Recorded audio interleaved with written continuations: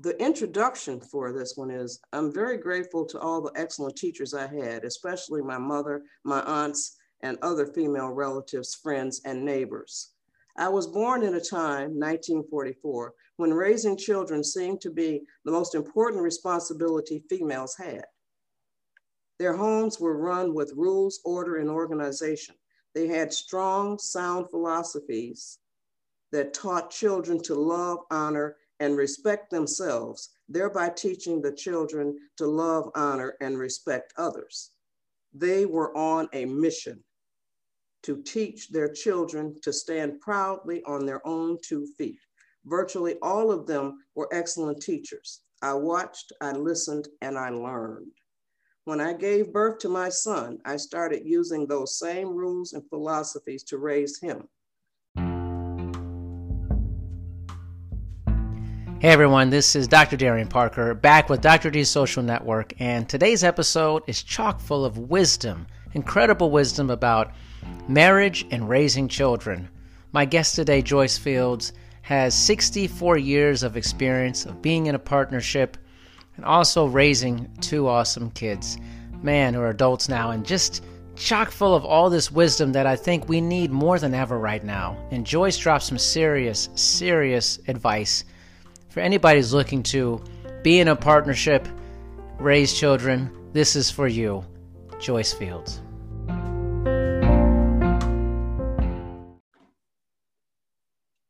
Okay, we're here with Joyce Fields. Joyce, too blessed to be stressed. Love that, by the way. Love that. Now, where did you come up with that? Tell me a little bit about where that phrase came from for you.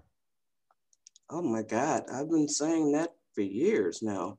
I must have heard somebody say it or read it somewhere and just adapted it into my own life. Interesting. And been saying it ever since and truly believing it. I mean, that's wonderful. I mean, it feels like a very faith-based feeling related to that. I mean, I can resonate with that. Is that where it's from? I'm sure it is. Yeah, too blessed to be stressed. I think that we all are too blessed to be stressed. Yeah. You got your 5 senses that you got 90%. You're 90% of the way there. You're getting there, you know? Yeah.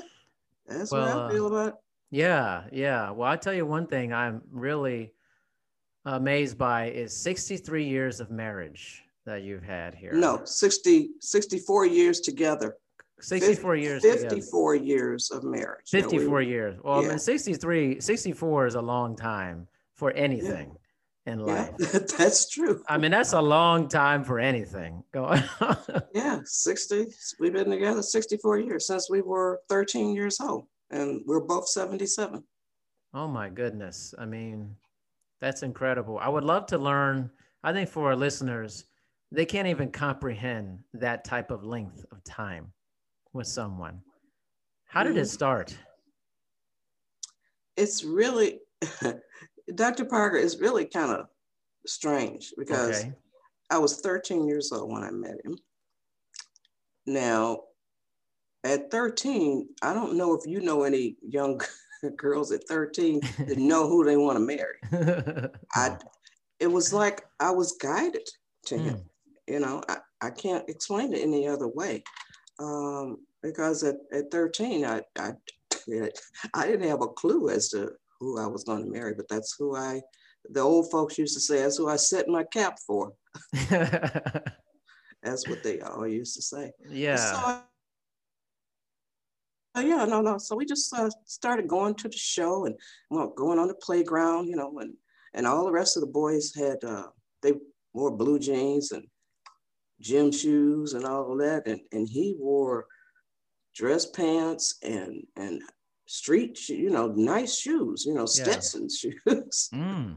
And back then he wore Stetson shoes and Stetson hats back in 1957. Wow. So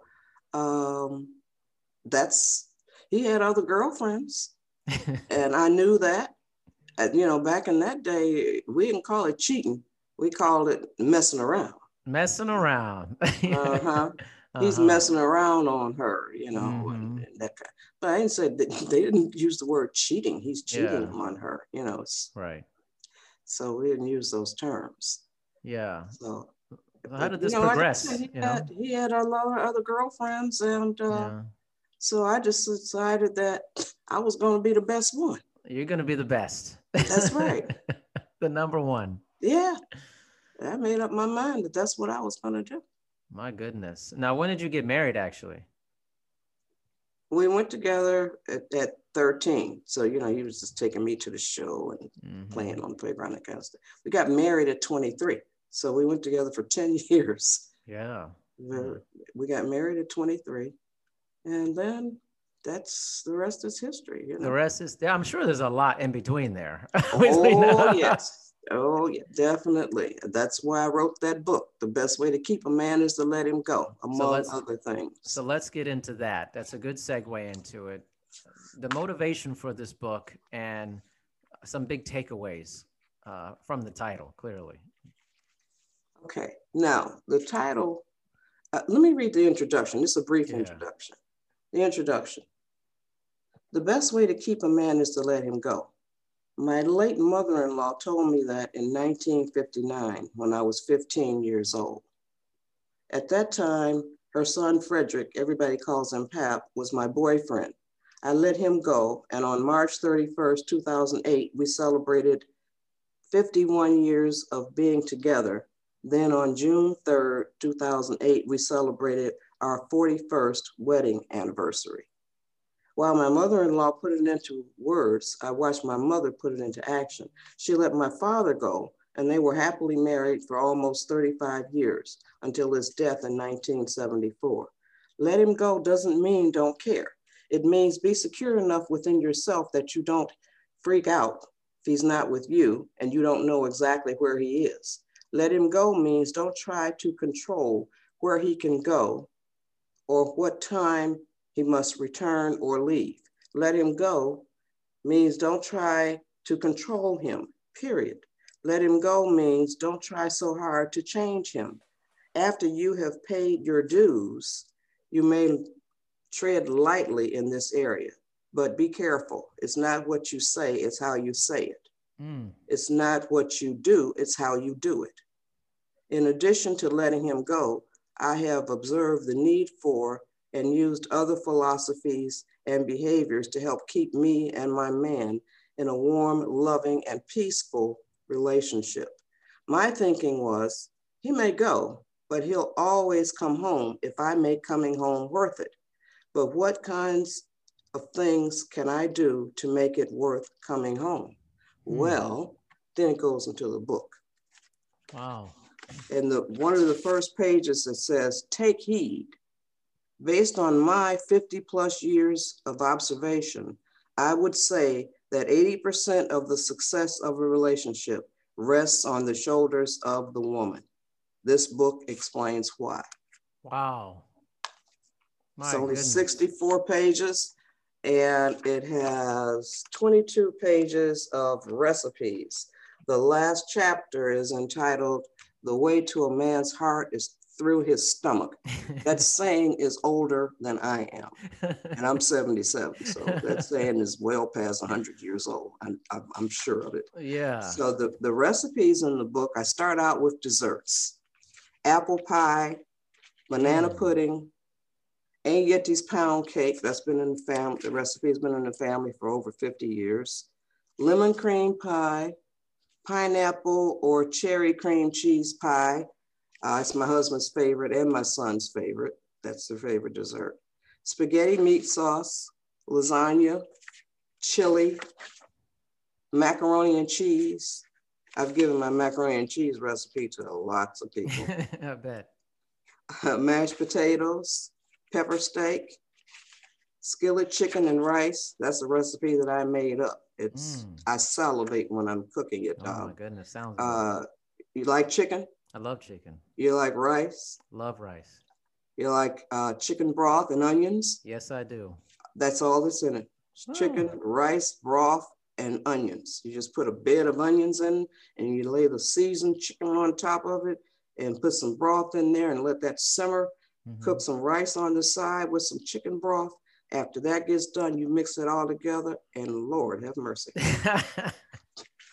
Tuna salad, oven fried chicken, beef stew, top of the stove, chuck roast. I put my chuck roast on top of the stove. I don't put it in the oven. I think the oven dries it out. Interesting. Meatloaf, chicken and dressing, dry beans or peas with smoked turkey, greens or cabbage with smoked turkey. And the last recipe is sauteed cabbage, which I love. Me too. Yes. Wow. What a awesome, you know, you mentioned about the 80% rest on the woman's shoulders. Can you talk a little bit about that, a little bit deeper? Okay, I'll go into the chapter headings. Yeah. Okay. That'll tell you a lot about why I say that. Modify the way you think. This is for females. Modify the way you think. Then there's 16 chapters in here. The first chapter is modify the way you think. The next chapter, observe and learn your man. Next chapter, be willing and ready to pay your dues. Next one, fantasy versus reality. That's a big one. Yes, it is. I really covered that one a lot. Learn how to fight. Remember that you have faults too. Yeah. Nothing is too precious for him. Think before you speak. Always be a lady. If he has children, accept and treat them as your own. Don't take man advice from a woman who has no man. That is a huge one. Women listen to other women. Ooh, that's big. Look good 99% of the time. I like looking like eye candy. I like eye candy myself. Love that. Don't use sex as a weapon. Don't depend on your man to make you happy. Happiness comes from inside. Yes. Pray and laugh together. Yes. And then the last chapter, as I said, the way to a man's heart is through his stomach. So there are 16 chapters in this book. And it's only 64 pages, which includes the 22 pages of recipes that I read. Right to the point. You get right to the point on this. God blessed me with the talent for being succinct, Darian. I say a lot in a few words.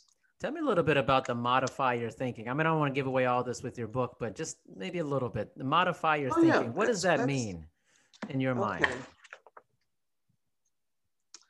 It's not realistic to expect make-believe and storybook happiness. There have been bride dolls forever, but until recently, there were no groom dolls. On the wedding day, the bride may be nervous, but she is radiant and confident. She's probably been waiting for this day most of her life, while playing with her dolls, talking about it with her girlfriends, and fantasizing about it. Now, look at just about any groom on his wedding day. And he is like a fish out of water. He probably has not spent a lot of time daydreaming about getting or being married to anybody. And the way most men act, a wedding is akin to a funeral for freedom and fun. The bachelor party is seen as the groom's last hurrah. A huge percentage of females read romance novels and magazines. I was one of them. But those publications have no equivalent in the kingdom of the males. So females learn to be romantic, not realistic. I wanted to be realistic with a little romantic thrown in. So I thought I should be patient while he learns and experiences that I am a good mate for him, and he is a good mate for me. As females, we are taught that on an emotional level, we mature faster than males. Most women don't seem to understand what that means.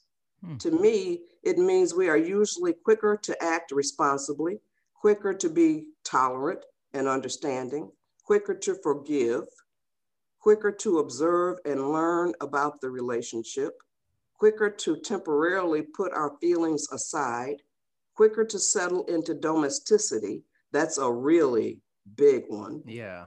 Quicker to sacrifice. So if we mature faster, we cannot expect men to become excellent mates as soon as they say, I do. We cannot expect them to immediately settle into domesticity. And then the book goes, it goes on. Yeah. I mean, that's powerful. I think there's a lot of wisdom in that. As I think for men, I mean, I've been married 17 years. It's been awesome. And I think that I've become a good partner, probably really good partner in the last 10 years. Yes. I would say. Yes. I think beginning I had a lot of ego and I didn't really know like what to do so much. Yes. But I think you grow into that. Whereas I feel like my wife was like, she made it easier for me in the beginning. And I feel like, she kind of, even though she didn't have experience being married, but I feel like men, like, it's weird. Like there's really no coaching into it. And then this weird bachelor party, like last hurrah, that's weird to me, I think. Like what, like your life is over or something? Like you can't have fun anymore? That's crazy to me. Yes. I'm glad you got it. I think so. I try. I feel like I'm a better spouse now than I was in the beginning. That's how I feel at this point. That's what counts. Yeah. And getting better, I feel. But the mindset, it feels like, so what you're saying feels like for women being married to men, that women are bearing the brunt of the responsibility of the success of the marriage is what you're saying. That's the way it goes. That's what I have observed, and I mean, I don't say that lightly, but it's all about, I observe, I watch people, and I learn a lot from that. And you don't need to say anything or vocalize anything about what you're observing, just learn. And I see older couples who are in their 80s and 90s. Now we're in our 70s. We're 77. So we're close to that right now. And I used to observe those couples long time ago, before we were married, for as long as we've been married. Yeah. And I observed all these older couples. And what I observed was the man would sit back and allow, not even so much as allow, but the woman was taking charge, because he learned that he could trust her judgment and her decisions and her opinions and all of those things. He knew that he could take care, she would take care of all of that stuff, so, and that's what I learned. So it's almost like a savings account. It's the way I look at it. You have to put in a whole lot before you can take out a whole lot. Do you ever encounter pushback about how you view this from maybe today's society and culture, which I think is very different from what you're saying? Yes. Right? I mean, we got to talk about that. Oh, I get a lot of pushback from these younger girls, because they're talking about, I just learned this term maybe within the last year, getting the bag. Oh my goodness. You know exactly what I'm talking about. Yeah, I know exactly what you're saying. Yeah. Yes, getting the bag. And see, this is what I think that a lot of this has to do with these movies and the TV shows that these young ladies are watching. Yet, females are the backbone of societies. Did you know that we are all born, we're all conceived as female? Right. Yeah, we're all conceived as female. Men have to go through a whole lot more in order to get their junk. So we start out as females. That's why men have breasts. I mean, have nipples. Yeah. They have useless breasts, but men can get breast cancer, but they still have useless breasts. And then it takes a whole lot more. And that's why I think that is why women mature faster than men, because we're born, we're conceived as female. So nothing happens to us we're already come in here ready to go. Y'all got to take a long time. I actually think I was reading a book about like equity in society and things of that nature. Mm-hmm. And it mentioned how like when women become more educated and we lift up women in any society, that the society becomes dramatically better when women are better in society. And I thought, man, I think that's true. That feels true to me. It is true. We are the nurturers. Yeah. We take care of everybody. We feed That's them. True. Yes. So women are the rock. Yeah. And we always have been.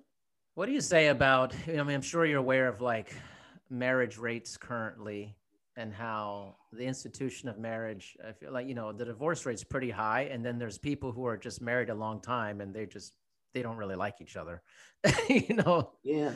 Yeah. What do you think's wrong with, maybe it's not the right way of saying it. What is marriage today in your terms? How do you view how the institution of marriage is today in today's society? I view it as it's a disruptive institution now, because of the movies. And the reason why I say that is back in the day, I'm old school. Mm-hmm. I can't help it, but I'm old school. But I was raised to be respectful and all of those things, the old values, let's say. But these movies now, when we were coming up, it started out, you didn't even see a man and his wife in the bed together. Yeah. They had double beds. Mm-hmm. But that was unrealistic. Right. Because we knew that they did sleep together. But now when they had romance scenes, let's call them romance scenes back in the day, sex scenes today. Yeah. There's a big difference. Right. When they went into the bedroom, the door closed. That was our signal that what's going on behind this door is private. Yeah. You have to use your imagination to see what's going on behind this closed door. Now, I think that today's movies, they not only show what's going on behind closed doors, they go into a lot of detail, and that's really bad for children to see so much sex and violence. And then we wonder why these kids are sexual and violent. That doesn't even make sense. We're teaching it to them. Right. So back in the day, you didn't see all of this. Yeah. And we had a chance to use our imaginations as far as arguments were concerned. Everything, we had to use our imaginations. And we're not using imaginations too much anymore. We now have toys that think for the children. Yeah. All this kind of stuff. So we're losing our ability to think for ourselves. Yeah, in many ways. I think in many ways in society. And I think marriage is a hot topic, I think, a lot, because there are so many people very ill prepared for it. Mm-hmm. But we're socialized differently. We are. Yeah. We are. And it's still this whole thing, I always think, that people get so worked up about the idea of the wedding, that is the penultimate event, but it's really a very tiny portion of the whole thing. Oh my God, is it ever? I put something on social media as far as, they said something on Twitter. Do you believe in big weddings or something like that? I said, save your money. You got to live after you get married. That's true. Save your money, everyone. Yes, yes. And not only that, but it's all done for appearances. That's right. It would just be so much better if it just have small weddings, save their money, go on their honeymoon, or do whatever. It's for everybody else. It's for to impress other people. Yeah, totally. And that's the wrong reason. I think and that's like, I feel like that's where people put all their energy into, is the Yes. wedding. And then they realize, they wake up, they're like, wait a minute, we actually have to be married to each other Yeah, and work on this, I you know. know? That's It's true. changed. I had a small wedding. I really enjoyed it. It was like, it was so much fun. And it was on purpose because I knew that this was just a very small portion Mm-hmm. of the thing. I also had a good model. My parents have been married for 40 plus years and they love each other still tremendously. I see it. And they were a good model for me. And I realized that the wedding was just a tiny thing, Mm-hmm. and that the rest of the life was going to be the big thing for. But I think we don't teach people that. We socialize them into like these crazy weddings on TV, and Yes. That's go. exactly It's one of the crazy to reasons. me, actually. Yeah, It's it is. foolish. It is very foolish. So, yeah. Yeah. And then when I talk about, um, remember that you have faults too. Mm. Uh, this is, let me see. Yeah. Talk about that. I mean, I think that's an interesting What is a discussion. fault? The chapter starts out, what is a fault? Well, according to the American Heritage Dictionary of the English language, a fault is, quote, something that prevents perfection, unquote. When women get together, if the discussion turns to male-female relationships and men's behavior and faults, and it almost always does, I have never heard a woman make any statement relative to the fact that her man has to put up with her faults. Mm. From listening to women, you'd think that females don't have faults. And to this very day, Yeah. I have never heard a woman talk about the fact that her man has to put up with her faults. But she'll talk, and I mean, in the beauty shop, we used to do this all the time. Yeah. Of course. Uh, and they would be talking about their men. It just would be, I'd be sitting there listening to them talk about their men like dogs. So I don't know, I mean, but when does that they don't have happen? faults. You know what's in, I mean, I think you could take that to a lot of things. It's like if you're talking to some friends or whoever, and you say, oh, this person, they hurt me, they did that. Whoever says, well, a lot of it's my fault though. Like, who I says know, that? You know I what I mean? know. Like, That's and true. there's power in that though. Like somebody Yeah, says, I need to own my portion of this. But who does that? Seriously. I know. That's one of the big problems with relationships. Yeah. Everyone wants to be right, or they want to cast the other person as being the villain in the Mm-hmm. story. Like you can never be the villain, essentially. Yeah. So that's one of the chapters as far as Talk about don't take man advice from a woman who has no man. That's funny. That's like when somebody doesn't have children and they try to tell you about like Yeah, raising children. same thing. Same thing. Like, where what? Mm-hmm. I have always been amazed by manless women who try to tell another woman how to treat her man. I remember a time when Pap, my husband's name is Pap, that's what everybody calls him, Pap. Yeah.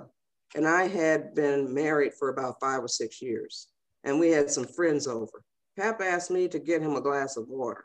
We both were about the same distance from the kitchen sink. One manless woman jokingly, question mark, spoke out. You're just as close to the sink as she is. Get your own water. Pap did not reply. Without saying a word, I took him a glass of water. My thinking was, you don't have a man. How can you tell me how to treat mine? If I follow your advice, I won't have a man either. And you'll probably be first in line trying to get him after he leaves me. Oh man. Yeah. Oh, wow. Yeah. But that's what they do. They talk bad about them. And you shouldn't even listen to a woman who talks bad about her own relationship. Isn't that amazing? Yeah, I it mean, is. that's really amazing. It is. Talk a little bit about the whole, again, kind of the letting go. Cause I think what really pulled me towards you is I'm thinking about your book and about letting your man go, right? It's a big statement, right? And people say, oh, what does that mean, Joyce? But I also think about my own relationship and that I feel my wife has done that with me in many ways. Like she doesn't try to control me. She doesn't go, what time you come in and out. Like, I'm like, oh my gosh, and that's not a weakness in my wife. I think she just recognized this is just who he is. This is the things he likes to do. Like I like to go out of town, once every couple months to Las Vegas. I go, I have friends there. I enjoy spending time with them, but she's never like, why are you doing this? Why, it's not like it. But I think for some people might be like, well, you need to keep tabs on them. Like, well, that's the wrong thing to do. I think. Yeah, it is. Is to closely hold on to something so tight that you got to know their every move, That's a smart woman you got. I know, man. I 17 years. We're going to keep holding on. Yeah. And that's one of the things that we did. We said that divorce or separation are not options. Mm-hmm. We have to settle our differences. And we never go to bed angry. Yes. That's advice that has been given from long married couples since forever. You don't go to bed mad at each other, because something can happen overnight. And then that person may or may not wake up the next day. Yeah. And then you'll have to carry that around for the rest of your life. Yeah, most definitely. And, my whole thing is kind of embrace the conflict a little bit. So like if we're going to have a discussion and it is an argument or something, I always tell my wife, we should embrace this because we're gonna move forward because of this. Mm-hmm. We're gonna learn something about each other from this conflict that we're having, and we're gonna move forward. We're gonna learn something that hopefully propels us to say, okay, now we have to grow from this. Exactly. But if you avoid the conflict, you never grow from it, and it just festers. It continues to fester underneath that rug, and that rug gets big, man. It gets big. So you have to move into the eye of the storm. You have to, Well, this is what one of the chapters is learn how to fight. There are arguments, and then there are, quote, heated discussions / debates, unquote. In an argument, usually someone is trying to, quote, win, unquote. Maybe both people are trying to, quote, win, unquote. In the process of trying to, quote, win, unquote, words can become dangerous weapons. A person can say mean and ugly things and later be sorry, but it can be too late to be sorry. Yeah. In a heated discussion or debate, each person is sharing his or her point of view, feelings, observations, experiences, and opinions. The goal is mutual understanding, or if that can't be reached, agreeing to disagree. Yeah. But winning is not an issue.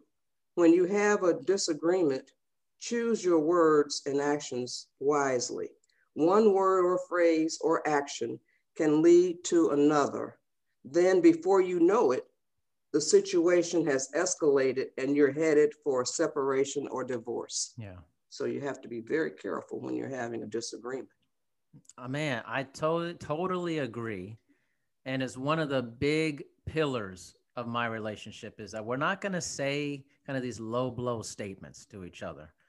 We're not going to go below the belt. We're not going to say things that are so damaging that it's hard to recover from that. But people do that a lot though. Oh, they get angry and they say the worst things that, and people don't forget about that. They don't forget that you said those things. Exactly. Exactly. You can, it's there's a thing about forgiving and forgetting. I can't remember now exactly how it goes, but it's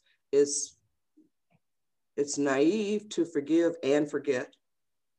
It's wise to forgive, but not forget or something. It's three things like that. Okay. It's, to forgive and forget kind of thing. Yeah. So you should forgive, but you can't forget. Yeah. It's stupid to forgive and forget. Yeah, of course. I think you really have to be careful about the words as weapons. They're damaging and they have long-lasting consequences. And so I think, how are people supposed to go into a marriage if they're not prepared with this type of advice for them? Or if they have bad role models or examples, and their parents said terrible things to each other, and they mimic that, what they see, you know? Well, I also have a book called Mother's Dozen, an easy recipe for raising great kids. And that one is 48 pages. To the point. And yeah, again, succinct. I mean, you make child raising 48 pages. Somebody's like, whoa. You gonna give me the answers in 48 pages? Yes, sir. I sure will. That's exactly what I did. I can't wait to hear this. All right. The foreword was written by a minister.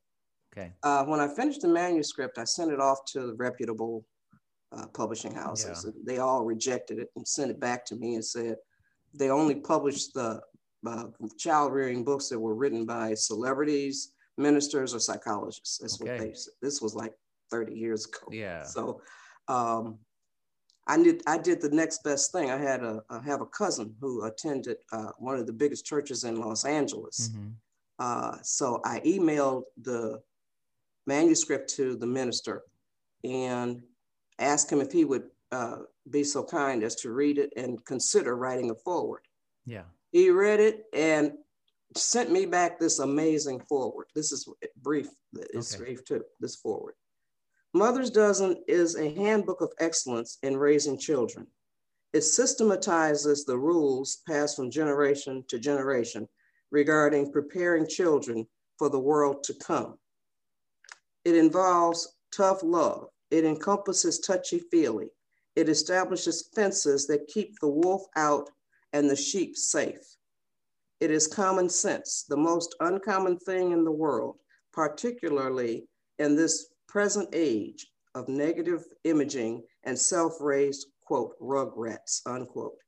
The quest is not for something new, but for something substantial. It is here. Every line brings an aha experience. The head nods yes, the will prods action. Well done, well done.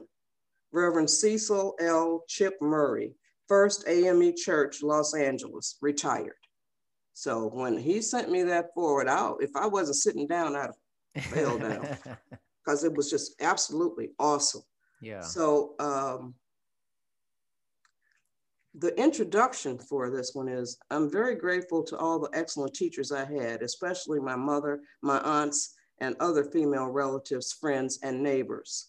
I was born in a time, 1944, when raising children seemed to be the most important responsibility females had. Their homes were run with rules, order, and organization. They had strong, sound philosophies that taught children to love, honor, and respect themselves, thereby teaching the children to love, honor, and respect others. They were on a mission to teach their children to stand proudly on their own 2 feet. Virtually all of them were excellent teachers. I watched, I listened, and I learned. When I gave birth to my son, I started using those same rules and philosophies to raise him. To this day, I am frequently complimented, especially by elders, on how well my son turned out. I wanted to write this book because of the negative, unhealthy mother-child interactions I regularly see and hear in malls, supermarkets, schools, parks, stores, practically everywhere. It's not easy raising children, but as mothers, we can do a lot to help ourselves and our children. Looking back, I think the most important, quote, ingredients, unquote, can be put into 12 categories. Now, I say Mother's Dozen, an easy recipe for raising great kids. Though these are the 12 ingredients or categories. Okay. Number 1, start from infancy. Number 2, manners. Number 3, love for learning. Number 4, responsibility. Number 5, rules, order, and organization. Number 6, independence. Number 7, spirituality or a higher power. Number 8, affection. Number 9, discipline, self-control. Number 10, feed interest. Number 11, obedience. And number 12, patience. Those are the ingredients. And I tell you how to instill all of these in your child. I tell you one thing in there that really I think is missing in today's child rearing Mm-hmm. is the spirituality aspect and the Mm-hmm. lack of Mm-hmm. something bigger than yourself. I Mm-hmm. think the society has become a little less about that, and I think it's a mistake. I really do. Oh, most I think it's definitely a it huge is. mistake. I know It that's probably is. controversial to some people, but Oh yeah, well that's okay. that's okay. I'm going to say what I got to say. Yeah. I think it's a huge mistake because I think there's a tremendous value system in Mm-hmm. that you're missing out on. Yes, most definitely. And the Now other, go ahead. I want to read you what makes my son so great.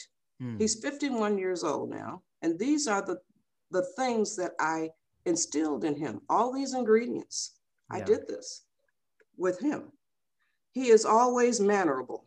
He is very polite and respectful, especially with his elders. He loves to learn and experiments with new approaches in order to learn more.